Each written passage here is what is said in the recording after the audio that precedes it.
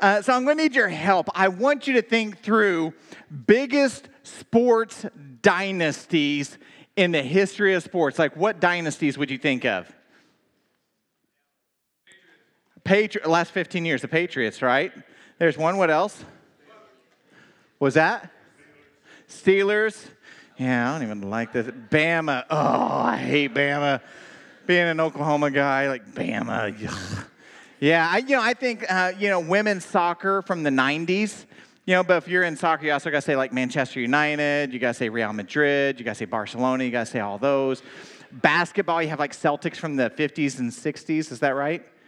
Like, they were good back then. Okay, how about this? Just answer this one in your mind. I want you to think through all the big sports dynasties. Baseball. No one said the Yankees. What's going on here? We like Detroit fans or something? Anyway, so I want you to think through all the big dynasties. The Cowboys, because we love the Dallas Cowboys around here, right? Anyway. Whenever I do that, like in Fort Worth, Texas, people get so excited. It just doesn't have the same effect here at all. I want you to think through all those big dynasties. And if I had to say, what is the one thing, the one common factor that makes all the dynasties great, I want you to answer what makes them great in your head. Winning. Okay, so we have some Smarty McSmarties.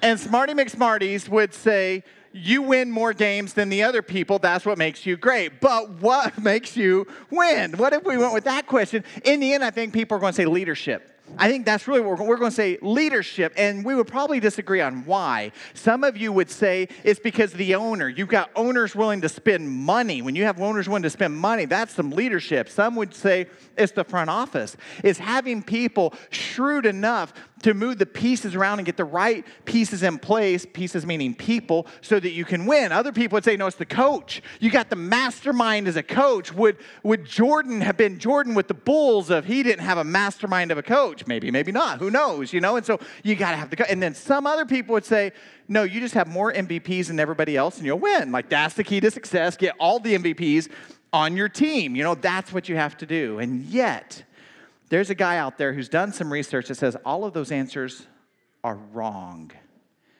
All of those answers are wrong. His name is Sam Walker. Here's a picture of him. He's a best-selling author. He works for the Wall Street Journal, I think. Wall Street Journal. Works for the Wall Street Journal. He went to this college in Ann Arbor, Michigan. I don't remember the name of the college. It's kind of a big deal, though, that particular university.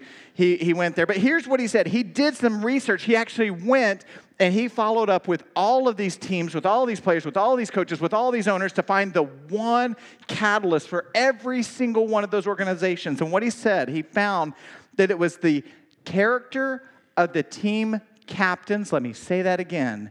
The character of the team captains that brought about the legacy of success in each organization. And his research has actually changed the way that many sports organizations are looking to build their teams now. And in fact, it's changed the way that a lot of business, even churches, are paying attention to the research this guy's produced, which is incredible because we have external pictures of what we think we're looking for in a leader. And yet Sam has said, there's something deeper and more personal and more intimate that's really the key to success for all leaders. Again, good morning, everyone. I'm Billy Creech. I am your campus pastor here at Woodside Romeo. I don't know if you knew this or not, but there are 14 plus campuses this morning meeting as part of Woodside Bible Church. So we are one church, but we're part of something so much bigger. In fact, I said 14 plus because there's also a church pilot right now in the Harper Woods area called Detroit East. Now, this morning we have, and I know we've already shared this with you, but we have 300 students and leaders serving all around the city this week. In fact, that's why we have a lot of students gone. We have some key leaders gone this morning because they're really on a mission trip in our own city. And so we got some prayer bands. What I want you to do when you leave, if you miss this announcement, I just want to say it again because it's so important to me. Right when you leave, to the right is our Next Steps desk. I want you to stop and get a wristband. These wristbands are going to have the names of students or leaders. You'll have one student or one leader for you to pray for all week long. How powerful is that? For all of our students and all of our leaders to be bathed in prayer all week long by their church family. Isn't that cool? So here's what I'm going to do. Every time I reach down to grab that ice, is it raspberry lemonade we have? No, raspberry tea. What? What kind of tea? Raspberry? We have raspberry tea. If you're hot, we have iced raspberry tea in the lobby. It's awesome. I gobbled most of mine up. And so anyway, when I reach to grab my tea, I'm going to see Haley Lewis. And so whenever I go to grab my coffee tomorrow, because my air conditioner is going to work in my car, and I grab my coffee, I'm going to say Haley Lewis. And when I'm driving here tomorrow, I'm going to say Haley Lewis. All week long, I'm going to be praying for Haley Lewis. That's how I'm just going to just cover her in prayer all week long. Highly encourage you. Stop, get a wristband, make sure you're part of the prayer journey. So if you're joining us for the first time, a special welcome to you. I want to let you know that you're coming in right at the end of a sermon series, because for the past 7 weeks, we have been in the Old Testament studying the life of the prophet Samuel. In fact, church, go ahead and take your Bibles and open up to 1 Samuel chapter 16 is where we're going to be. 1 Samuel chapter 16. As you're turning there, since this is the last week of the series, it means next week we start a brand new one. You guys all know you shouldn't go around murdering people, right? That's good. That's good that you know that you shouldn't go around murdering people. Don't go around creating havoc. That's sin. Don't. And we know that. So I don't really have to spend a lot of time preaching that sermon of we really ought not go around murdering people, because we know that. We're crystal clear on that. But what about those sins that we never really talk about, that they're the kind of sins that really everyone struggles with? And because everyone struggles with it, we don't even talk about it. And because we don't talk about it, everyone does it. And everyone does it to the point that's almost become socially acceptable. What about those sins? We're going to talk about those in this next sermon series. It starts next week. I am so fired up about this series, because we're going to talk about things that absolutely can change your life, because it's where this junk starts to sneak into your life and starts to create havoc in your life, and you're not even thinking about it, you don't even realize it, but when we address it, it's going to make a huge, huge difference. That starts next week. So we've been following the life of Samuel. We're in 1 Samuel 16, but before we jump in, I want you to know that today is going to be different than almost any other morning you'll ever experience for a reason. So if you're joining us for the first time, just know I'm going to preface this by saying today's experience is just going to be different. And as you're thinking, great. No, I think it's actually good that you're here, because I think you're going to get to see really how the church family goes about being a church family. So there are lots of campuses. We have 14 campuses plus a campus pilot meeting all over the city. And that means that there's somewhere, and we don't normally say this number, but I'm going to say this number just so you understand the scope of what's going on. There'll be somewhere between 9,000 and 12,000 people meeting as part of Woodside Bible Church this morning. Isn't that incredible? That's a lot of people. And here's why I share that, because there's power when we come together, church. Pastor Doug Schmidt has been our senior pastor for the past 27 years. 27 years. 3 years ago, he went to a small group of elders and he said, guys, we need to start talking about transition. It's that time. We have to start talking about this. So the first year, many of you have already heard this story, but I want everyone to hear it together. The first year, they stepped back and they said, let's just pray. Let's do the work of the church and let's start with prayer. For a year, they prayed. Then the following year, they said, let's read every single book on senior leader transition that we can find. Let's read them all. And they read all the books. And then year 3, which is this year, they said, okay, we're ready to start to move forward with this process. So what they did is they hired an outside search firm named Vanderbloom, and that's not even important, but they hired this search firm. That search firm, earlier this year, they built a website. And essentially what the website said is, here's who you are, right? Here's who Woodside Bible Church is. Here's the history. Here's who we are now. Here's who Pastor Doug is. Here's the health of who we are as a church body. Here's everything that's going on. So it gave this picture of Woodside Bible Church. There were thousands and thousands and thousands of interactions with that website. And from that, people applied to this search firm. And so that number of interactions with the website got whittled down a little bit with the actual number of applicants. And then it got narrowed down a whole lot to a very small handful of applicants that seemed to fit what would, just so you know, I'm not making a big announcement today. That's not where I'm going. That's not what's happening. So a very small number of applicants. And then on July 1st, they went over to the search team for Woodside Bible Church, and they said, here's the small number of applicants. We're putting them in your hands. And so July 1st is when the process started for Woodside to actually look at applicants. Now, so you know, I don't know any of the applicants. Like, no one has said, Billy, here are the people who have applied. So you don't need to ask me in the lobby because I'm with you. Like, I'm just praying through this journey. Those applicants are going to be looked at, and there's videos on each applicant, there's sermons, there's questionnaires, there's references. And so the search team has the responsibility of sorting through until they have one final applicant that they will release later, probably in the fall. They'll tell us who that individual is. But what we're going to do through all of our Woodside campuses this morning, we're all going to pray together. How powerful is this? We're going to pray for the search process together. So throughout the morning, I'm going to stop 3 different times during the sermon itself. We'll stop 3 different times just to pray as a church body together because I want us all to be part of this process as we work our way through it. But first, and I love because it just, wait until you see how it lines up so perfectly with the text this morning. We have been reading about the prophet Samuel. Right? In the prophet Samuel, we started this journey from before he was even born. We've continued this process on. Last week, we read how God had selected Saul as his earthly king. The people had cried out. They were really having a crisis of leadership, and they said, we want an earthly king.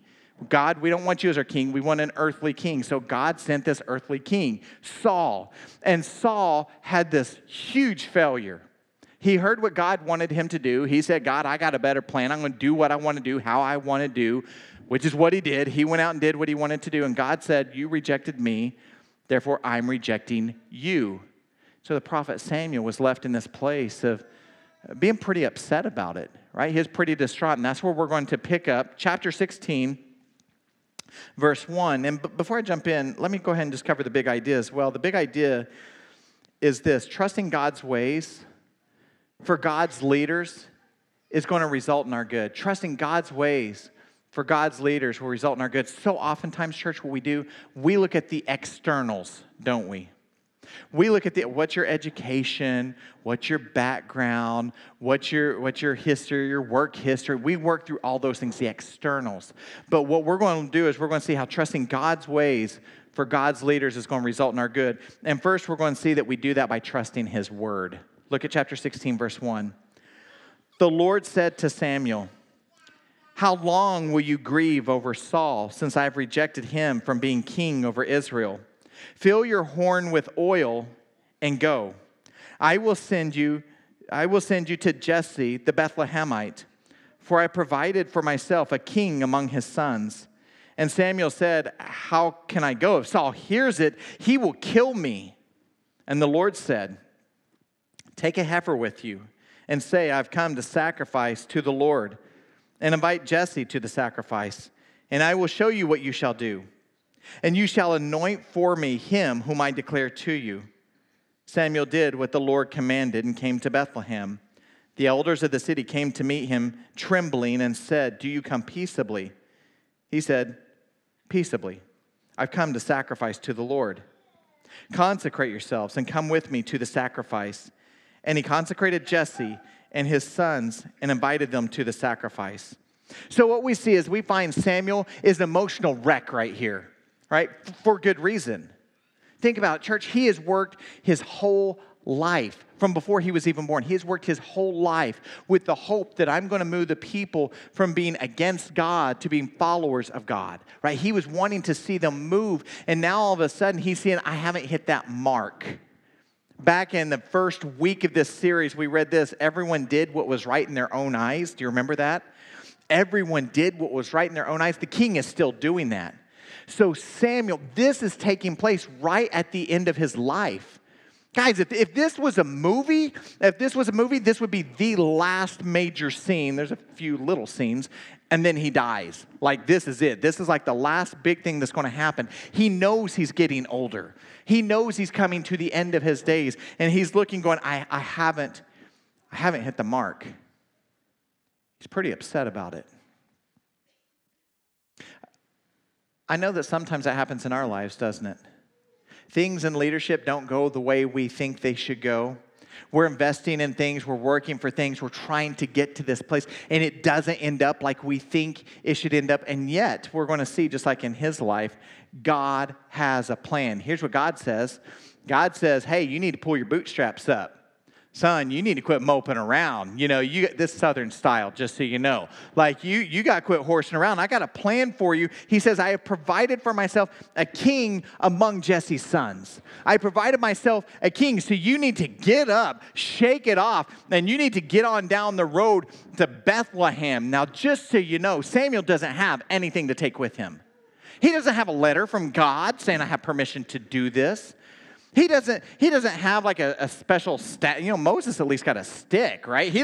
Samuel doesn't have anything. God is like, I just want you to take your faith and trust me and go. And I think sometimes, church, what we do is we look at these stories and we think, oh yeah, he's a prophet. He's good to go. No, he was scared. We know he's scared because of what Scripture says.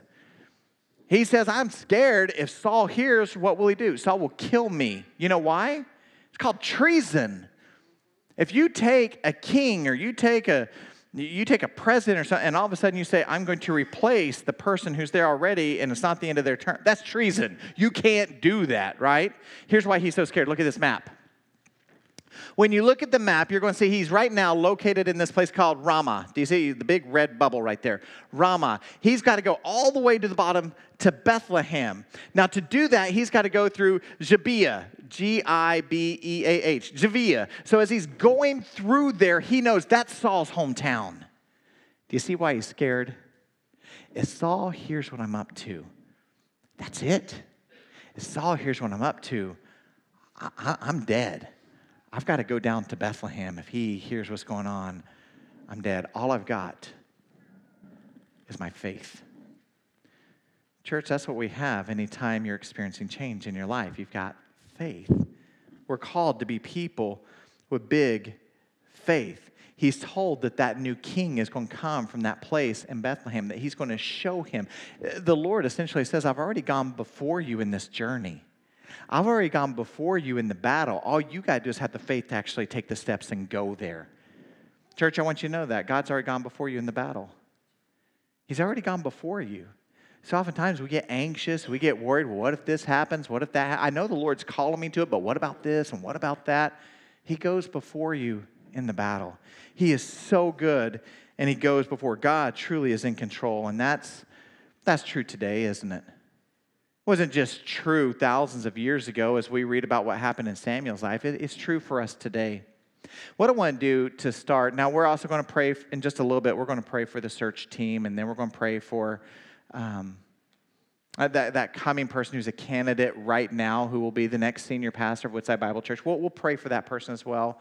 But I want to start this morning by praying for Pastor Doug. You know, as I read through Scripture, and I see the crisis of leadership, it happened because Saul did not have character and integrity.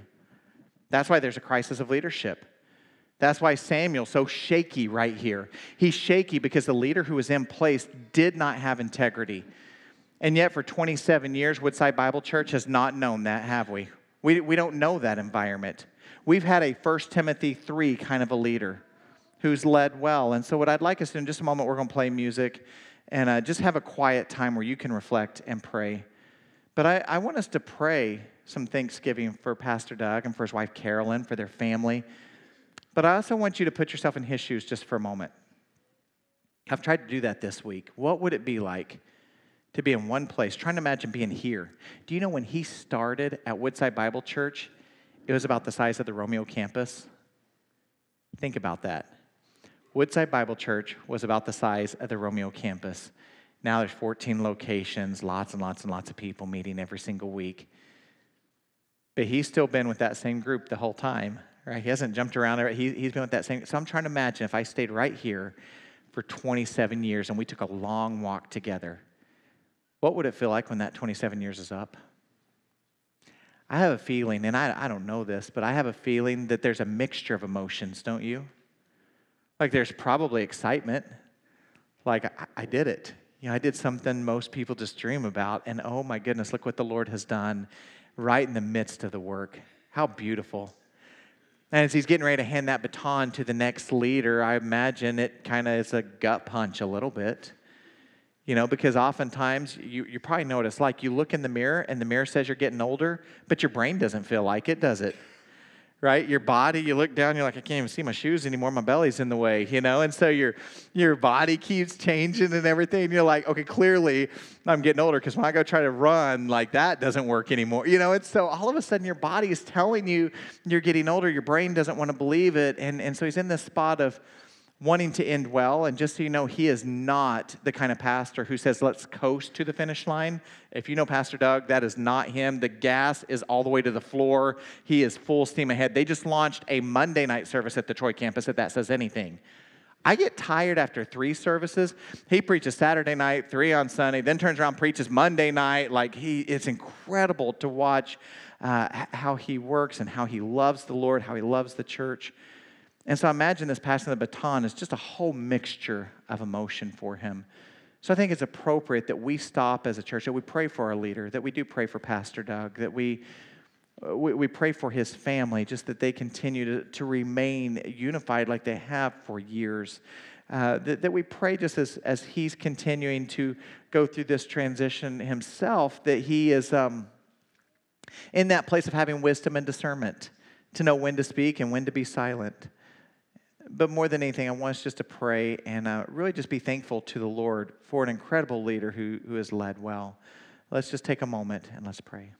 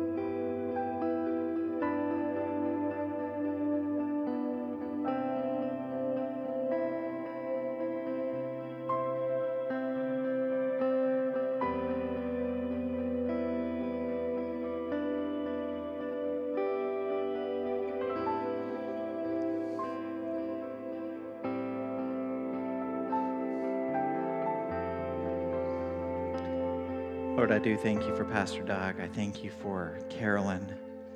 I just want to pray for their marriage, Lord, that you continue to just bind them even closer together. Lord, I thank you for Pastor Doug's humility, for his humbleness, for his wisdom, for his vision. I pray for the coming weeks and months, for this coming year, that as batons are passed, that he's able to truly celebrate what you have done in our midst. Lord, that you continue to use him to shepherd and guide us over this season of transition. Change is hard, Lord. Transition is hard. So, Lord, continue to empower him. Continue to give him the perseverance to run the race that you've called us to. We thank you, Lord. In Jesus' name we pray. Amen. Amen. The next way we trust God in bringing in leaders is we trust his vision, and that means we don't judge just on the externals. So here's what's happened. Samuel has made his way all the way to Bethlehem. He's blessed Jesse, he's blessed his family, and then they're ready for this feast, right? They're ready for this huge feast. They're ready for this celebration. They're ready to see a king anointed, and that's where it says this in verse 6. When they came, he looked on Eliab and thought, surely the Lord's anointed is before him. But the Lord said to Samuel, do not look on his appearance or on his height or his stature, because I have rejected him. For the Lord sees not as man sees. Man looks on the outward appearance, but the Lord looks on the heart." Then Jesse called Abinadab and made him pass before Samuel. And he said, "Neither has the Lord chosen this one." And Jesse made Shammah pass by, and he said, "Neither has the Lord chosen this one." Jesse made 7 of his sons pass before Samuel. And Samuel said to Jesse, "The Lord has not chosen these." So Samuel invites Jesse to this feast, and all his sons are there. And he brings his first son out, and as he brings his first son out, Samuel's like, "Hot dog, we're done. Like, I'm just going to pack up and go home because this guy's the guy. Look at him. He's tall. He's the oldest, which means he's probably the smartest. He's got that boyish charm about him. Maybe he's charismatic." Isn't that what we do?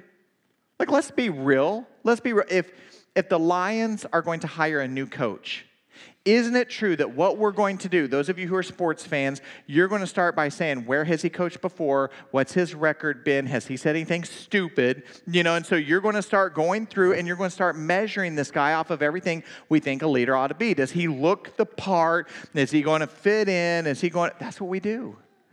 Maybe it's your organization, the CEO, the CFO, the general manager, whatever. If you're looking for a new leader, you're going to look at her resume. You're going to look at his resume. You're going to start to look through them. What's been the experience of this person? Where were they educated? Where did they go to school? Do they have the look? Do they have the charm? All these externals, and that's exactly what Samuel did. And God was like, "Samuel, that's not it. That's not the guy."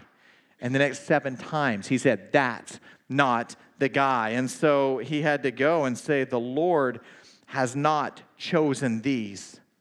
The Lord has not chosen these." He had to have been just a little flabbergasted at this point, right? I picked the one that's the most leaderish looking, and that one's not the one. It reminds me of something that Paul said in the letter to the church at Corinth.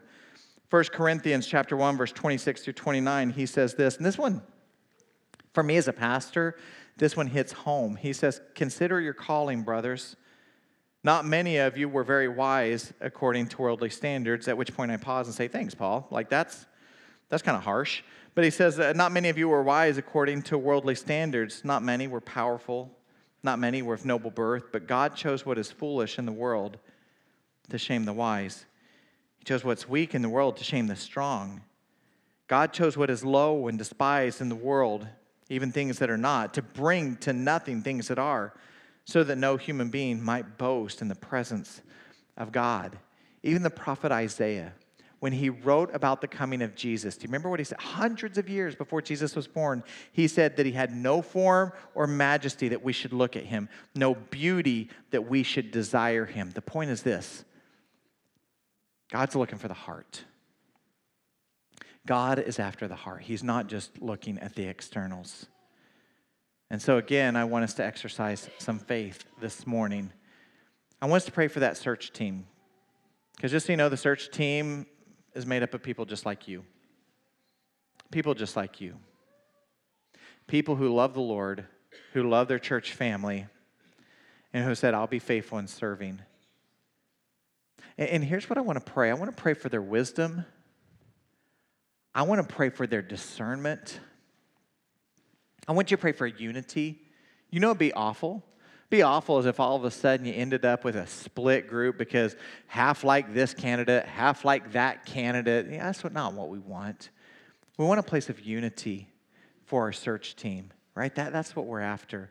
We want the search team to be able to focus not on the externals. For a pastor, here's what that means. How does the person preach? How charismatic are they? What's their church growth numbers look like in the past? Where were they educated? Do they answer the right questions on this questionnaire? Isn't that what we do? Does their social media look right? Those are the questions we tend to, but I want to pray that this team's able to not just focus on the externals, but focus on the heart. You know how you focus on the heart? You say, does the person, the candidate, do they have humility? Holiness, hope. That's how you measure the heart. Humility is that place for our senior leader where they say it's not really about me, it's not about my fame, it's not about my glory, it's about shining a light brightly on Jesus. Isn't that what we want in our next senior leader? We want someone who shines a bright light on Jesus. And then we look at the holiness aspect. That means not just can you get up and preach a sermon, but who are you behind closed doors? Are you that same person that's chasing after holiness behind closed doors and hope?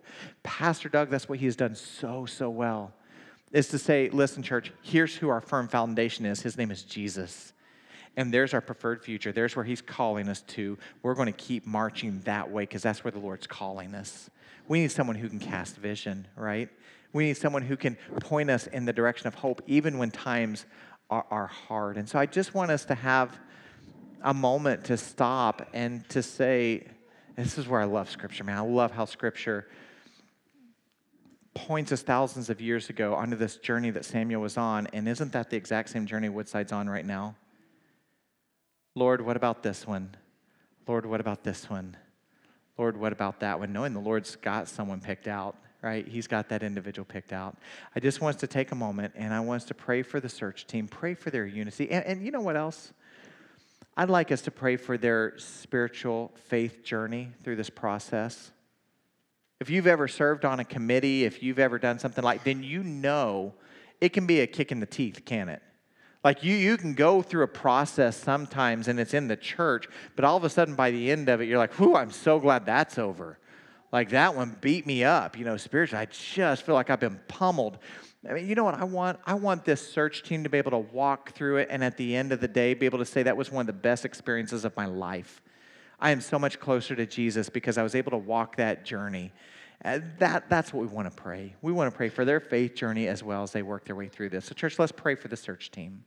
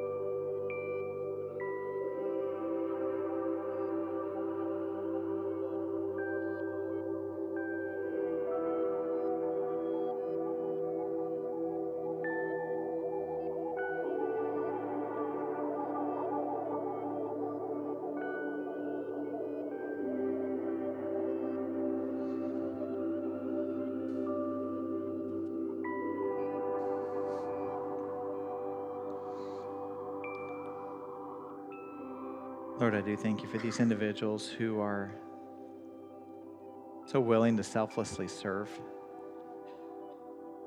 I just pray for their perseverance as they're working their way over the coming weeks and months, and they're spending so much time away from family and work and ministry and everything else that, Lord, you continue to give them the perseverance to keep moving forward. I pray for this to be an incredibly rich time of growth, that this team's growing closer together and growing closer to you. Lord, I pray for a heart of unity. I think it's one of the things that Woodside Bible Church is known for is just an incredible amount of unity. And so, Lord, continue to give this particular team just a lot of unity as they move forward. Make it crystal clear the direction that they're supposed to go. Show them where doors need to be closed and show them where you're calling them to step next. Lord, you did that with Samuel. You made it so clear to Samuel where he was supposed to go and when he was supposed to go. Do the same for us. Lord, direct our steps. Protect this team from the evil one. Give them wisdom and discernment. In Jesus' name we pray. Amen. Amen. Church, the final way we trust God's way, I've been waiting for this passage. The final way we trust God's way is we trust God's appointment because he only gives us good. In verse 11, it says, "Then Samuel said to Jesse, 'Are all your sons here?' And he said, 'There remains yet the youngest, but behold, he's keeping the sheep.' And Samuel said to Jesse, 'Send and get him, for we will not sit down till he comes here.' And he sent and brought him in. Now he was ruddy and had beautiful eyes and was handsome. And the Lord said, 'Arise, anoint him, for this is he.' Then Samuel took the horn of oil and anointed him in the midst of his brothers.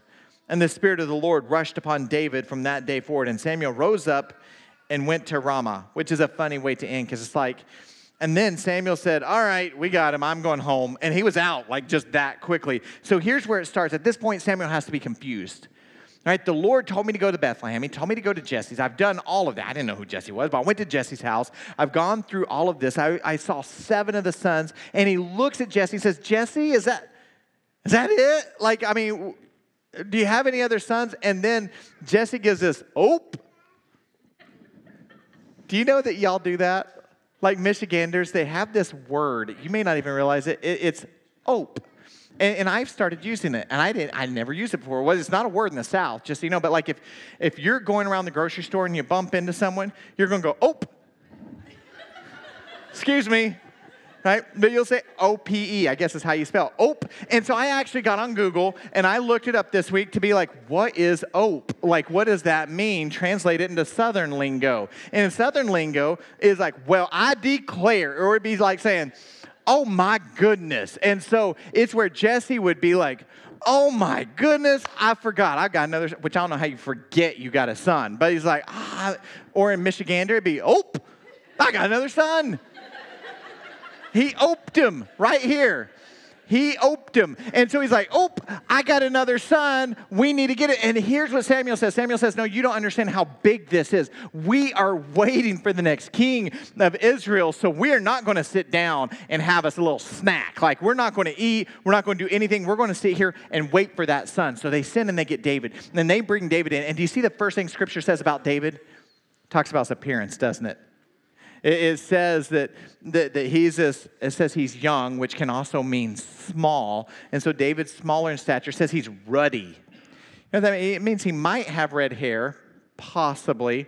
Possibly has red hair. More than likely, though, he has this kind of red, he's been outside in the sun, right? He's been watching sheep. So he's probably got this reddish complexion to him. But we know he's handsome, Scripture says. We know that he has some nice eyes. I'm like, thank you, Bible, for that. Like, he's got nice eyes. David has great eyes. And I'm like, what? All the things you could tell me, like, that's the thing. But it does. It tells us he's got great eyes. And I think that's important because it makes me go back to verse 7. Because in verse 7, I'm reminded that God is not going to select based on the externals. God is not going to select the leader just because of his looks. It's the heart that he's after. And the Lord says to Samuel, "That's the one. That's the one we're looking for." Immediately, and I love this. I love the faithfulness of Samuel. You know, Samuel's like, people might like this, they might not like this, but I know I'm following the Lord, and I'm going to do exactly what he tells me to do. So immediately, he takes that horn of oil. He anoints David right there. David just come in from watching the sheep, and all of a sudden, he's getting oil poured all over him right in front of his brothers, right in front of his dad. He's the youngest, he's the smallest, and he's the one that they're being told, this is going to be the king of Israel right here. Pours oil, and then Samuel's like, "I've done my job. I'm going to go." And from the line of David, born in the city of Bethlehem, came Jesus. And so I read this, church, and I got to tell you, this week I was just glued to my Bible going, "Oh my goodness, this is awesome. This is so powerful." You can't celebrate Christmas, I don't think, without going back to this and saying how beautiful is this moment. How beautiful is this moment right here? David's going to become king. Now, he's not a perfect king. He's not a perfect guy. Leadership's hard, isn't it? If you've ever led anything, you know that. You know there's no such thing as a perfect leader. If you're a parent, you're leading in your family, you're not a perfect parent. Like have I told you about taking my kid's foot and getting it caught in the bicycle and rolling in emergency? Did I tell you about that story? No, I'll tell you about that story someday. I told you about the Bengay brushing the teeth. It's spicy, Dad, right? Anyway, I've made some mistakes in my day, right? As a dad, I am not a perfect dad. And when we watch our president, we're not going to have a perfect president, and we're not going to have a perfect coach. The coach will not be perfect. He will not win every quarter and every half and every game. There are no perfect coaches out there. They don't exist. You don't have a perfect GM. You don't have a perfect CEO. They don't exist. Pastors are not perfect. And I shared my heart with you back in December, Mark, I don't know what month it was. I have no idea what day it was. But I shared my heart with you, if you remember, where I said part of my hesitancy is I know I'm not perfect. I don't want to mess anything up, right? I don't want to mess up a church because of my imperfections. And yet, isn't it true that God always takes imperfect leaders and does extraordinary things? That's what we're looking at our next leader and praying. We know that God has selected in this very small handful of applicants, God has the leader for Woodside Bible Church selected. He's not going to be perfect, church.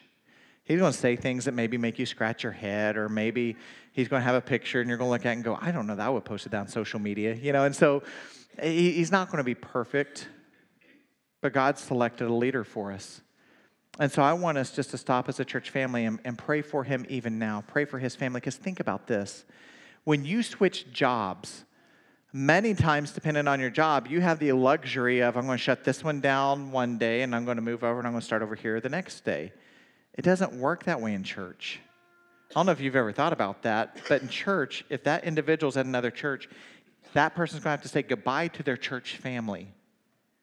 And they're going to have to pick up their home and explain to kids and the rest of family and friends, no, we're not rejecting family and friends there. Really, we still love you. Just the Lord's calling us somewhere else. That's hard. That's such a hard process. And then they're going to come to Woodside Bible Church, and all of a sudden, everything changes.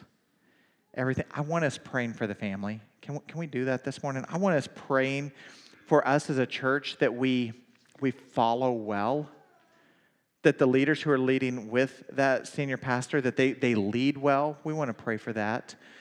We want to pray for the courage and the confidence to lead Woodside Bible Church in the way that God's calling them. Right? So we want to pray for courage and confidence in that person. But I want us to stop and just pray for that next leader who God has selected.